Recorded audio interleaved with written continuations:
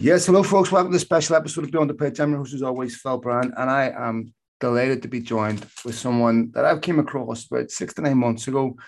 And it's very rare that I come across someone where just about every tweet I'm consistently impressed. This gentleman's name is Zach Lowy. I'm sure if you're following football Twitter, you've come across this gentleman at some point or another. Consistently excellent, one of the best journalists out there. Fantastic journalism, and it really is a genuine privilege to have him on the pod. I've wanted to have him on for a long time, so let me welcome to the show. Zach, how you doing, buddy? Hey, thank you so much for the great introduction. I'm really excited to be on this show as well, and really excited for an intriguing discussion today. Hey, sure. First of all, my friend, there are many strings to your bow.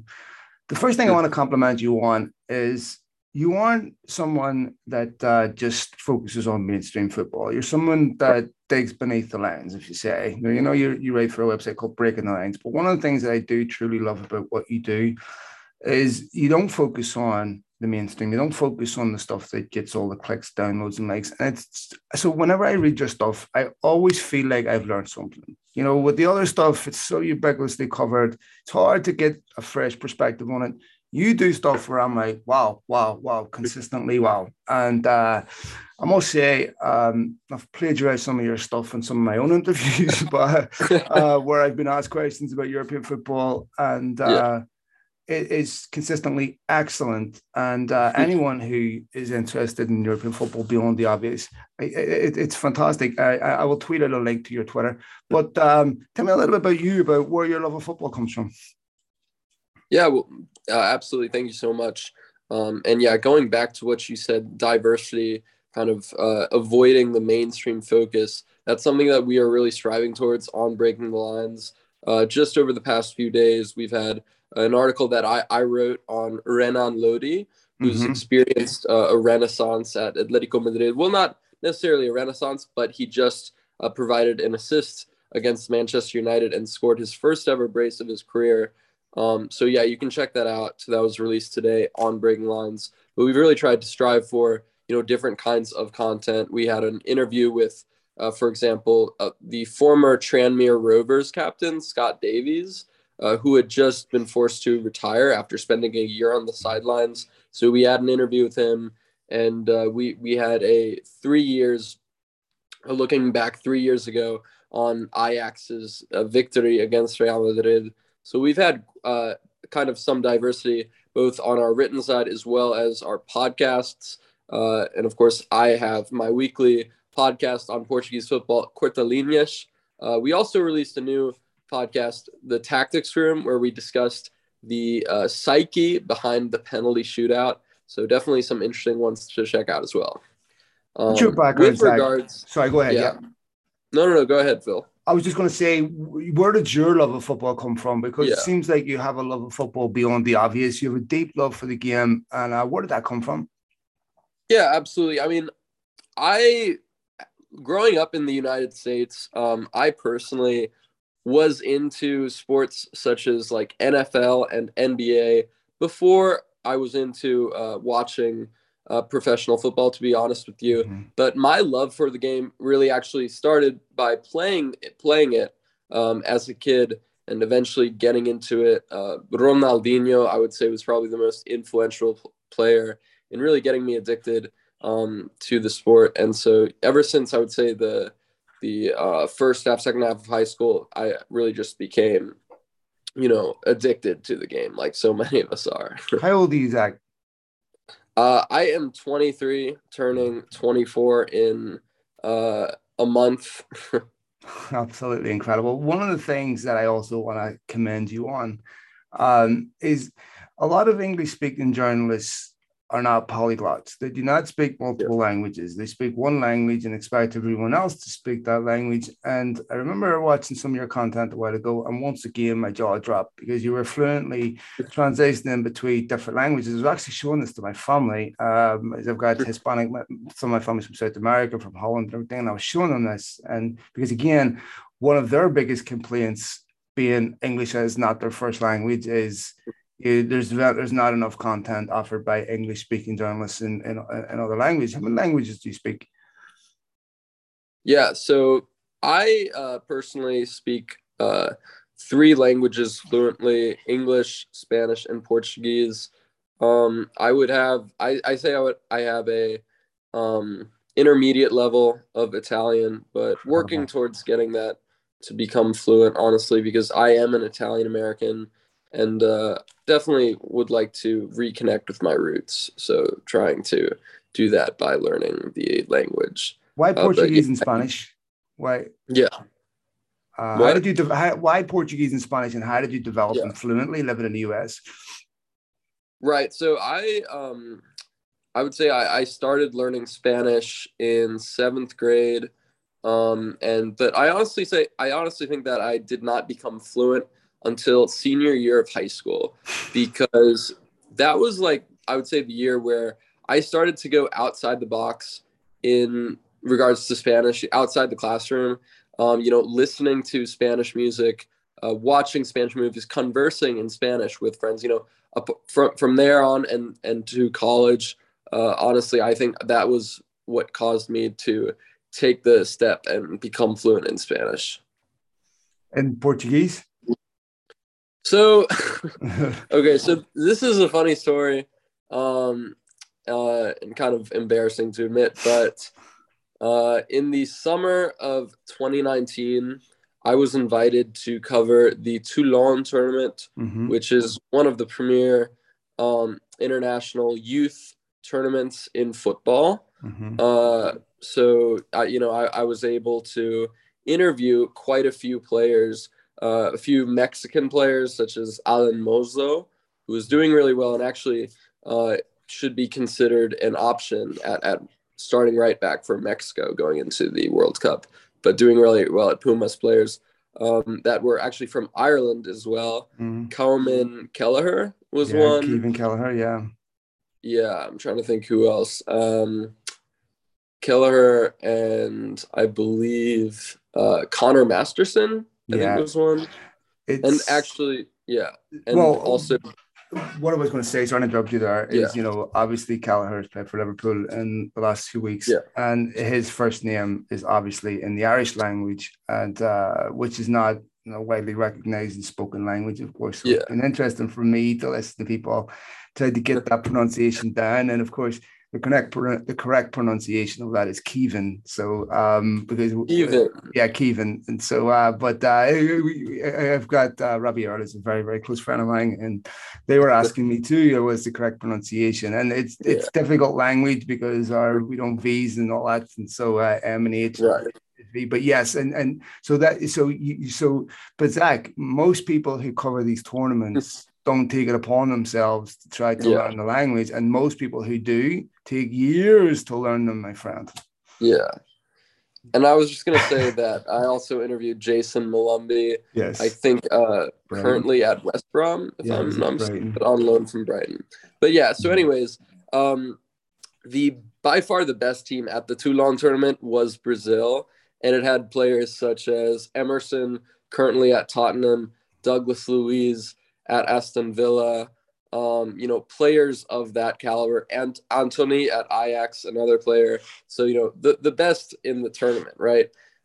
I really was eager to interview players in Portuguese on this Brazil team. So I hit up my designer, Gabriel Foligno, Mhm. and I asked him to help with regards to making up some questions and with the pronunciation of these questions for players such as Lianco, Emerson, and Douglas Luiz. So after coming back from France, I really had the desire to learn Portuguese. It seemed really similar and it seemed like a very beautiful language. And honestly, with just 1 year, my final year of college, and keep continuing my learning after that, I was able to become fluent in Portuguese. And I've interviewed a few players such as Carlos Mané, Mhm. Gustavo Assunção, Neto Borges, Simão Sabrosa. So yeah, absolutely very proud of these interviews. See, it's not often my jaw drops in interviewing someone in pure respect and admiration. I have nothing but respect and admiration. In fact, I have a 15-year-old son who is love of football, and I had him over at Old Trafford 2 months ago. And he was looking for mentors, people to, it's to copy and people to try to emulate. And I told him about you and I said, this is someone you need to pay attention to because this is someone that does it right. And this is someone that doesn't do the low hanging fruit and also is someone that speaks multiple different languages, which immediately gets people's respect because I think there is definitely a problem also with English translation to a lot of things abroad that doesn't get translated properly with context. And I think it really shows enormous respect for other people that you take the time to learn these languages. And I, as a 45-year-old man, have just the utmost respect for your journalism, but also for your academics. And I think it is just incredible. I think it's a tremendous example to lots of young people in the sports. Living in the US, we have a fear often of other languages and other cultures that's really insane to me. And I think it's fantastic to see you do this. And it speaks volumes for how intelligent you are in so many different ways. And I think it's fantastic. I have nothing but the utmost admiration for you. And I think it's wonderful that you do this. So it's inspiring to me. And thank you for being also an example to the generation coming behind you, which is my son's generation, who are looking to guys like you as an example on how to be exceptional journalists. How much football do you watch? Wow. Well, thank you so much for that. I really, truly appreciate those words. So yeah, with regards to how much football I watch, quite a bit. There really isn't a day where I do not watch football.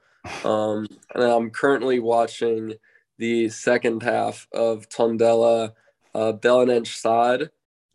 Belenenses SAD, the last place team in the Primera Liga with 15 points, currently down 1-0 to Tondela, who are 16th, I believe. So yeah, I, as everybody knows, I am a Portuguese football fanatic. And I mean, with regards to the roots of my passion for Portugal, I would definitely say that around the same time, my senior year of high school, I really started watching the games because of looking at how many emerging talents come through Portugal, looking at how many players, who we get the privilege of watching them really become the next superstar before our very own eyes. Back then, it was, Renato Sanchez, players like him and Victor Lindelof, for example.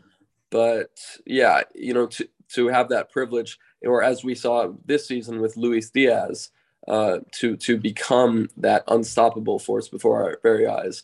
It's definitely something that hooked me on the league. But apart from that, I also watch a decent amount of Serie A and the Premier League. And yeah. I think what's interesting about this and why this is important. So I look at my 15-year-old son, and he's familiar with teams that he doesn't see on TV through video games. And so you add a layer to that helps educate him about obscure things, because he is growing up with a mixed US European culture through me. And it is interesting. I'm going to ask you about this, about the convergence of both European and American sport and culture and how it's homogenizing. But what's interesting to me is he is aware of obscure teams, teams that he otherwise wouldn't be through video games, and then see someone like you write articles on this that makes it real for him, that helps him become educated on these things that otherwise wouldn't happen. And I think you both support each other. You support, his interest in video games, but also legitimizes a lot of what he's interested in. Like they do, they pick a bottom of the table team in Portugal to be their manager and try to build them, and then of course sees content like yours, which helps with that. I want to ask you a little bit about that because one of the things that I see, and you're well placed to comment on this, you're a young American kid. Is I've been in America 20 some years, and I've seen a lot of change in that time. in sport and culture and how sports is integrated in the US. But back when I came here, soccer was a very fringe sport. In fact, all you could see was a random Champions League game on ESPN every couple of weeks, and it was always on tape delay. Come a long way since then. And what was once two sporting cultures that stood in opposition to each other are now becoming more and more integrated. Certainly, what I see in Europe, I remember you weren't even alive when this happened, but when Sky Sports, when soccer went off mainstream television, terrestrial television to satellite, there was an uproar. Everyone was, "We'll never watch it. We'll never do it. It'll never happen. It's against our culture." And of course, here we are. And I've heard this a lot over the years as Americans and American sport and culture integrates itself more and more into European British sport and culture and vice versa. Do you see a lot of those cultural and sporting norms disappear now, where you see Europeans exhibit American and vice versa? Yeah, absolutely. I definitely think that we are seeing as well a culture change in America. Obviously, football is still lagging behind the likes of basketball and American football, but it is undeniable that we are seeing far more fans of, as you mentioned, obscure leagues such as France, Italy, a real passion for that across the United States. I think that's something that we've never seen in our lives before. Let me ask you about your generation, people that you're hanging around with in younger generations. When you're hanging out with your friends, what's the conversation? Is it, do you talk about football, soccer? Do they look at you like, what? Or are they familiar with it? Or what are you hearing from people in America, your generation? Yeah, absolutely. Well, my two best friends are both diehard Manchester City fans. So, yeah, I mean, we often play football together, and we often watch football together. Definitely, our thing to do. I think that's definitely something that we're seeing far more of, though. Across cultural boundaries. Absolutely. You have that your favorite waiter from that bar who's really into who's from Venezuela and who's really into Chelsea. We're seeing so many cross cultural diversions, I think, which is really awesome and is only going to continue to improve our nation's football culture. No, look, when I was back in Ireland, it was over there Christmas and New Year's, and you go into a bar and you will see NFL on. And what you're starting to see amongst the patrons there isn't just a passing interest where they're familiar with the most famous teams. Now they're understanding the game, they're understanding nuance of the game, they're understanding players, they're understanding the game on a whole different level that transcends video games also, because because of the internet and everything else, these regional boundaries are sort of disappearing, and I see this happen in reverse also, where there's much greater appetite in Europe for American sports. And I would probably say that the NFL is the world leader in sports marketing beside WWE. So you're seeing that change. So that leads me to my next question. Right. 20 years from now, do we see soccer in this country on a similar level to basketball or NFL, or do you still see it lag way behind? I definitely think it will be on a closer level, but I'm not sure if we're going to be able to say it's on the same exact level. Sure. But I definitely see the distance, shortening. Me myself, I love the NFL because frankly, it's a sport that kind of allows you to relax as a fan when you're not covering the subject, when you're not writing about it. It's just nice to have something that you can just really watch as a fan rather than a journalist. So I really enjoyed the NFL this season, and I haven't really watched much of the NBA, but I think I'm going to watch March Madness and then the playoffs. So trying to get excited about that after. Well, you better hurry up because maybe you get married, all this goes away. But I want to also ask you, when the MLS was being conceived, probably this country more than any other defined its success or failure through its national team. If the national team did well, that meant the MLS was doing its job. But that has changed a lot. And now we see young American players, not just naturalized American players growing up in Germany to an American father. I'm talking about players born and raised on American soil that are going over to Europe. And you see Jesse Marsh. I was talking to Grant Wall on Friday on the podcast. We are talking about this. And there's no longer an American tax, if you want to call it that, where you're suspicious of Americans, their love of the game, while they truly understand it. Now we see Europe's top teams not just signing Americans, but also building academies here and really looking at American talent and saying, football is here to stay in this country. Americans have got respect now. You look at the top teams in Europe, we see young American talent. Do we look at, did the younger Americans now say, you know what, regardless, because the Americans didn't qualify for the last World Cup, regardless of how our national team does, we can still feel like we're a successful football nation through the success of our players at club level? Absolutely. I think you have to acknowledge that. Looking at the United States' failure to reach the World Cup in 2019, I definitely think that something that compensated for that was the likes of Tyler Adams and Christian Pulisic and Giovanni Reina, doing very well in Europe, and overall more and more players, proving themselves in Europe. That's definitely a cause for optimism. And although I do think that the U.S. will qualify for the 2022 World Cup in Qatar, it still remains a very sizable reason to be optimistic as a United States football fan. Yeah, and then of course that leads to the next question, because there's a question that was constantly leveled at the US about the inequality of youth football, that it's only for the wealthy, that if you don't have money, you can't get the requisite coaching and what have you. Do we need to revise? Because Christian Pulisic also came out in defense of the US youth system. I don't know if this is, Chris, has been truly answered and whether there is legitimate opportunities for kids of all ages, but do we need to revise our opinion of American youth development and the system we have here? Yeah, absolutely. So I wrote my college thesis actually on this topic, with a special focus on Latin Americans. But yeah, this is the topic that I wrote about.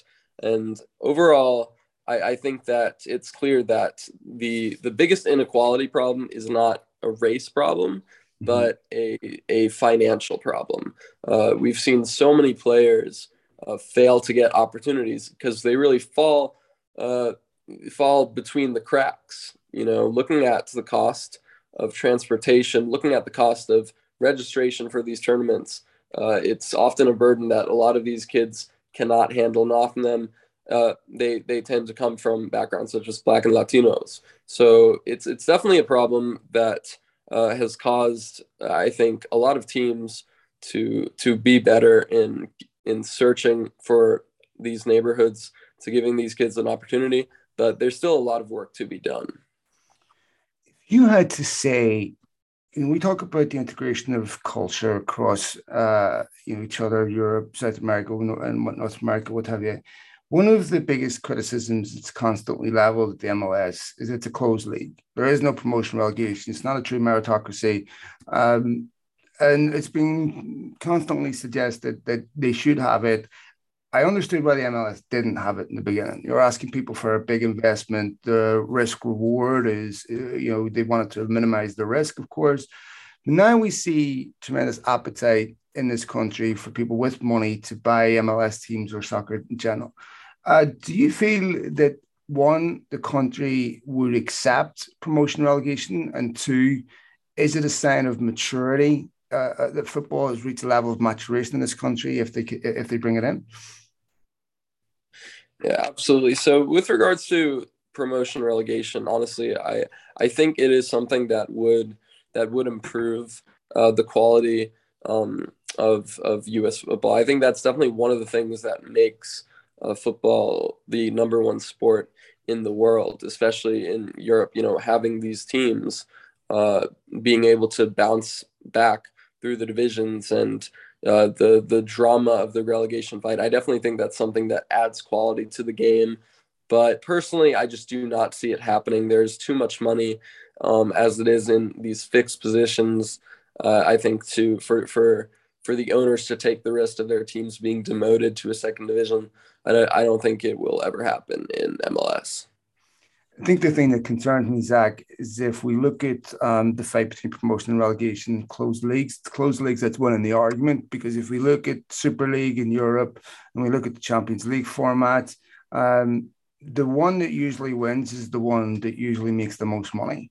And I have a concern that it's going the opposite direction, where Europe has tried a couple of times to shoehorn in leagues that are closed. Obviously, Americans take the blame, but I don't think that's fair, because I think Europeans are certainly more than happy to embrace this ideology. And it wasn't, yes, Americans this may be where the birthplace of these ideas, but certainly Europe wasn't against bringing these types of systems in. Do you fear that European football, because listen, when I was growing up, I remember Star Bucharest. I remember Porto winning the Champions League. I remember teams from Red Star Belgrade when we didn't have the dominance, the financial dominance that we have now. And I will never get that back, I'm sure. But do you fear that in Europe we're heading towards something that resembles the NFL or a closed league? Definitely. I mean, I think that looking back a year to the Super League's, brief existence, I definitely think it's something that while the Super League failed to institute itself, we still have those aspects in European football. I think that looking at the top clubs such as Bayern Munich, Juventus, Chelsea, Manchester City, Paris Saint-Germain, there's just far too much money at the top. And for me, I think that I would like to see something done. I'm not sure what can be done, but I remember reading an article by Gabriele Marcotti, and I think it suggested that, like, for the amount of clubs, I think it was with regards to the amount of loanees or decreasing squad lists. I definitely think that would be an interesting option, because we see it, I think, perhaps more than any other league with regards to the Portuguese league. Looking at the top three teams, Benfica, Porto, and Sporting, there is just such a tremendous gap between those three and the rest. It doesn't even matter if a team like Benfica or Sporting is having a very poor season. There really is such a sizable gap between those three and Braga, who they themselves have a pretty sizable gap on the teams behind them. So Boa Vista, Vitória de Guimarães, Estoril, and Gil Vicente. But Gil Vicente, I think, are actually only 4 or 6 points behind Braga. So watch out. Still only, 9 games left. I will certainly keep close eye on it. I do actually really enjoy your Portuguese coverage because, as you quite rightly say, a lot of future superstars. It's also a wonderful gateway to Europe, to the main countries in Europe. I want to be careful what I say here. It's not Portugal's the main country, but you know what I mean? One of the bigger leagues in Europe. And certainly it's a wonderful gateway for a lot of South American players to come through. And Portuguese teams, of course, are magnificent at developing young talent. You mentioned one of them earlier, Luis Diaz, of course, going to Liverpool. He's had a fantastic start to his Liverpool career. How excited should Liverpool fans be about Luis Diaz? Absolutely. I mean, Luis Diaz, we've seen it so many times in Portuguese football, really a player who became too good for the Primera. We've seen it with João Felix, Nuno Mendes, so many other players, Radamel Falcao, James Rodriguez, quite a few of his compatriots. And yeah, I think that it really was a privilege to see him at Porto. When he came in 2019, I think he was expected to be the long-term replacement for Yacine Brahimi, who left in the same summer. But, credit to Sergio Conceição, he did not immediately put him into the XI. He made him wait for the opportunities. He made him work to have those chances. So It really actually was not until this season where Luis Diaz became a starter under Sergio Conceição, and that was due to a few factors. One, Musa Marega leaving to Al Hilal on a free transfer. Another was the decline of Tecatito Corona, who came very close to sealing a deadline day move at Sevilla, but just could not get that over the line. So those two factors really contributed to Diaz becoming a starter, and he took the opportunities by the scruff of his neck and just continued to work hard and continue to deliver, both in terms of end product as well as just getting Porto out of some sticky situations and coming in clutch on so many times. Really one of the biggest factors why they could enter the January window on top of the table. So consistent, so lethal. It really was a privilege to watch him. Let me ask you about Sergio Conceição because interesting guy in the sense that Porto, of course, rely heavily on developing young players and selling them. Yeah. And it doesn't seem like Sergio Conceição is that bothered about playing their best young talents. I think he loaned out Diogo Leite last season. And I know his son is there. It seems like he's more focused on playing a lot of their older players. Yet Luis Diaz, Porto sold him. They need to sell young players. So how does that work? With Sergio Conceição focus more on the experience rather than playing the young players? Because you would imagine that Porto need him to play those young players. Absolutely, and it's a criticism that has been levied upon Sergio Conceição for quite some time by myself, as well as many others. But I do think that we have to acknowledge there has been somewhat of a change this season. And that has come off the back of a 2021 U21 Euros that saw Portugal reach the final and lose to Germany. And various players on that Portugal side had belonged to Porto and had actually played a part in Porto's 2019 UEFA Youth League triumph. And so this season, we have actually seen Vitinha, a player who never really got the opportunities that he deserved under Sergio Conceição and never really was an option. He was loaned out the previous season to Wolves, where Nuno Espirito Santo as well did not really appreciate his qualities that much. And it really wasn't until this season where Vitinha began to get opportunities and has eventually become a real stellar asset in the midfield double pivot alongside Mateus Uribe, the Colombian veteran who's more of a midfield destroyer, but is also capable of, getting forward and making some danger himself. But yeah, Vitinha definitely been a massive reason for their revival. You can see, I believe he was inserted into the starting lineup for Porto, I want to say around December, November. And since then, Porto have been just absolutely phenomenal.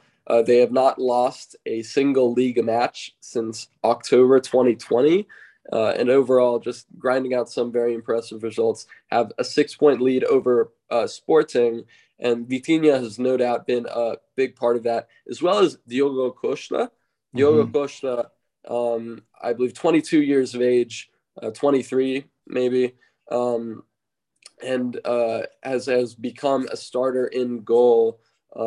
He started the season due to the injury of Agustin Marchesín, who had been the starter previously but was injured, and has held on to the starting spot ever since. We also saw João Mario, a player who has done fairly well at right back. And so these players, as well as Fabio Vieira, a player who, while he has not been starting that much over the past month or so, has still finally broken into the Porto team and has had some very impressive games for them. I definitely still think is an asset for Sergio Conceição. What about a player that I hear quite a bit of now at Sporting Lisbon, Paulinho? He's a young midfielder for Sporting. How highly would you rate him? Yeah, absolutely. So João Palhinha, I first came across him, I believe, in the 2015-16 season under Jorge Jesus. But so it was Jesus who brought him there, I believe, and but did not have too much opportunities at Sporting before going to Braga, where he actually ended up linking up with Ruben Amorim and actually doing very well in midfield before returning to Sporting and playing a vital role under Amorim for their first league triumph in 19 years. Palhinha, I would definitely say, is not quite as mobile, but is definitely a physically imposing, bulky midfield destroyer.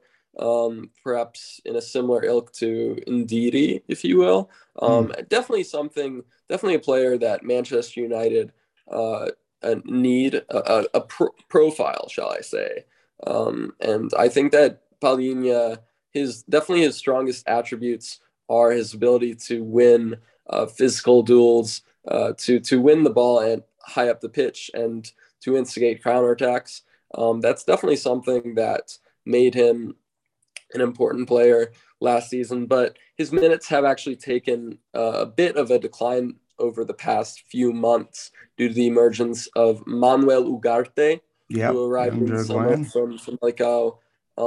And I actually think that because of Ugarte's very good performances in midfield alongside Mateus Nunes, I actually would not be surprised to see Sporting sell Palhinha to a Premier League club and really bank on Mateus Nunes as well as Manuel Ugarte in that double pivot. Jack, I've got about 3,000 questions, and I want to ask you, but I'm conscious of your time. Last couple. I want to ask you about Cristiano Ronaldo, young player that, of course, has received a lot of discussion Yeah. and debate, as you'd imagine. Is he declining? I don't think he's playing in a team that's particularly, it's particularly easy to look good in. What do you think Cristiano Ronaldo? Do you think he is still capable of playing at the very top level week in, week out? Do you see a decline in football, or how would you assess him right now? Yeah, honestly, I think that Cristiano Ronaldo, for me, it's fair to say that this is not a flash in the pan, and this is a real decline that we've seen over the years with regards to Juventus and Real Madrid, a decline in his abilities that definitely I think have taken an all-time low at Manchester United right now. And looking at the decision, I believe it was an injury. I'm not sure if it's been disclosed on what kind of injury it was, Supposedly a but hip injury. hip injury. Okay, so and maybe he actually did have a hip injury. That's something that we've discussed. Nobody avoids um, with regards to age. Did you see what his Those sister said? what did she say? So there was a post on Instagram that she ended up liking, and it Yeah, was a post that said that he was not injured. He was upset. He went back to Portugal because he was being left out of the team, and their day was ruined more or less. It wouldn't surprise me if he was left out, to be honest, given the strength of the way City play. And I think United needs something more mobile, but. Ranić, we've been here before. He said the same about Jesse Lingard, similar about Cavani, and they've refuted him. And he said his doctor told him on Friday that he had a hip injury, couldn't train Friday, couldn't train Saturday, so therefore he couldn't play. So I kind of do believe that, but maybe Ronaldo still wanted to play, still wanted to be on the bench. I don't know. Um, I want to ask you, Zach, before you go about Bruno Lage, okay, yeah, at Wolves, because Wolves, of course, are a football club that have tremendous tradition now of playing Portuguese players, and everyone knows how good Ruben Neves is.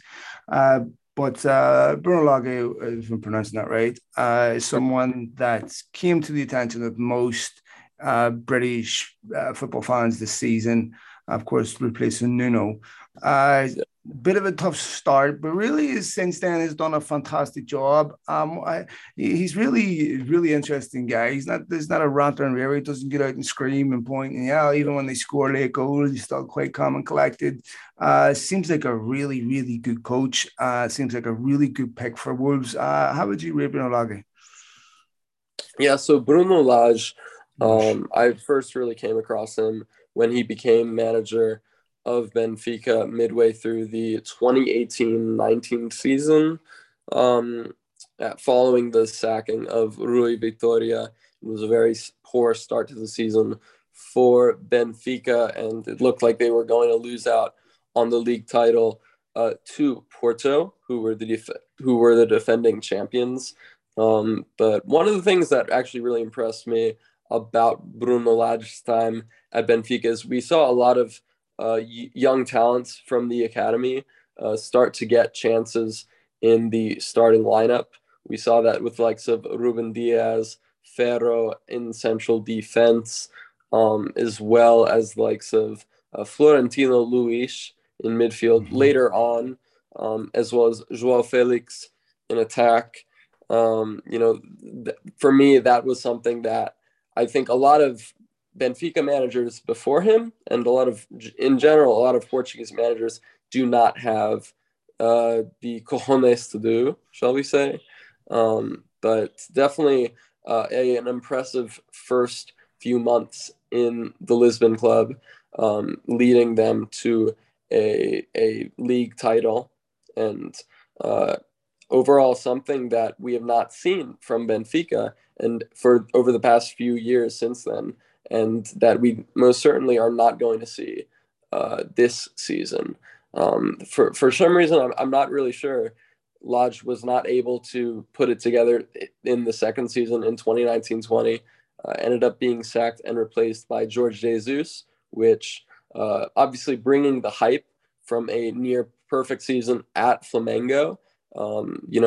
I definitely can see the appeal behind wanting to bring JJ back, but overall, I think it's clear to say that Bruno Lage has been far more successful than JJ was in his second spell.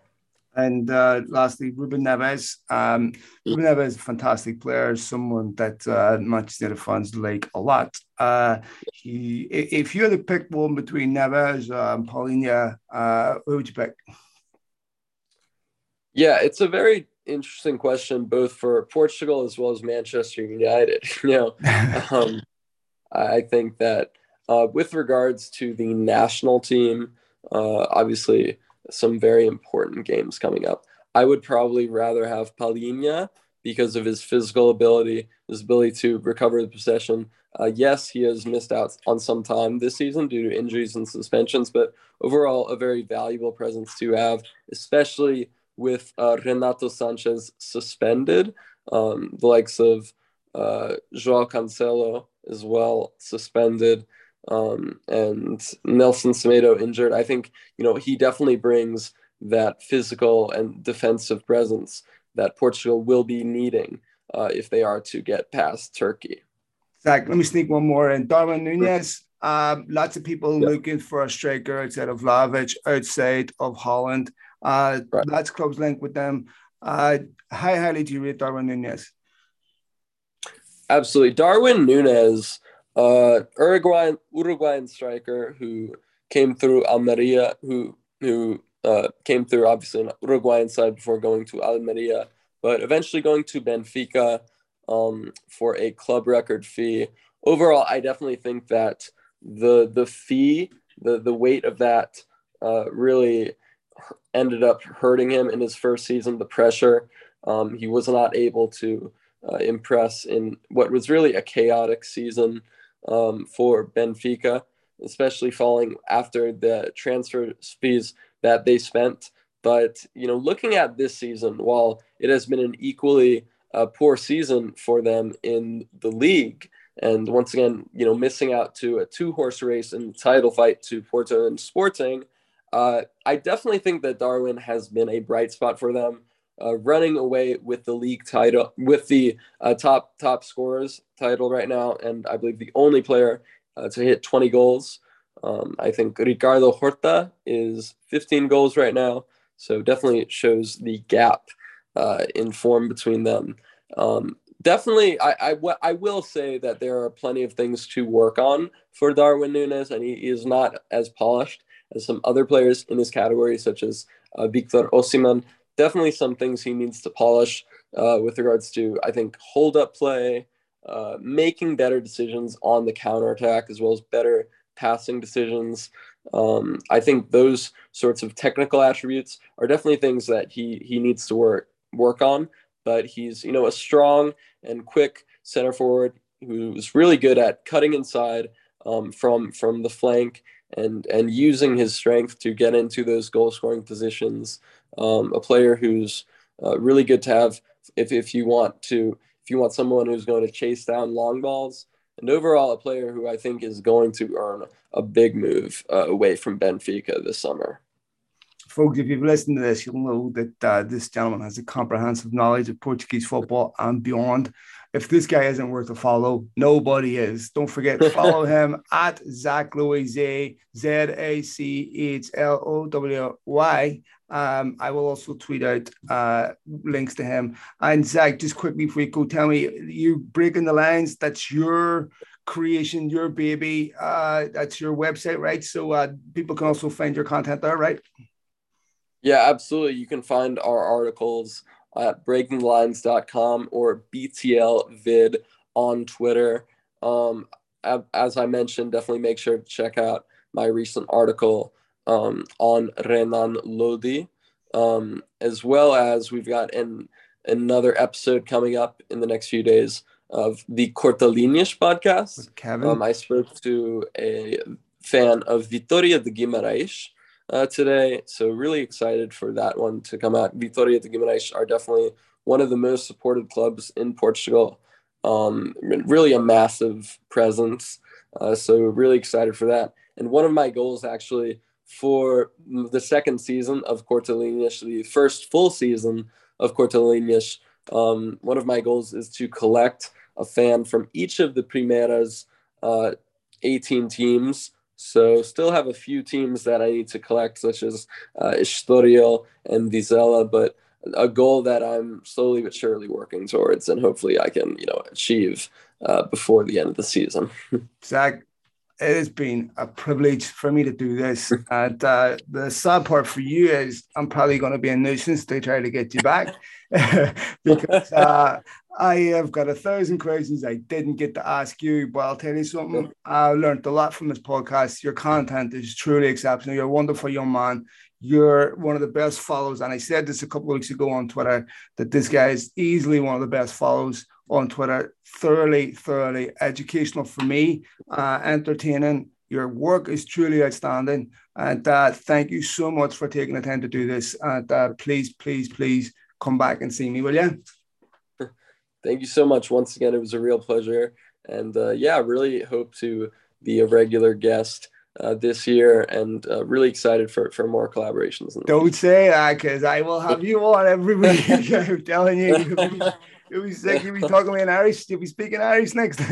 Zach, you're a total gentleman. So thank you so much for doing this, and for both of my son as well. Thank you so much, and all the best. See ya. Cheers, happy St. Patrick's Day. Thank you. And you got a birthday coming up soon, so happy birthday. Thank you so much. Thanks, Zach. See ya. Bye.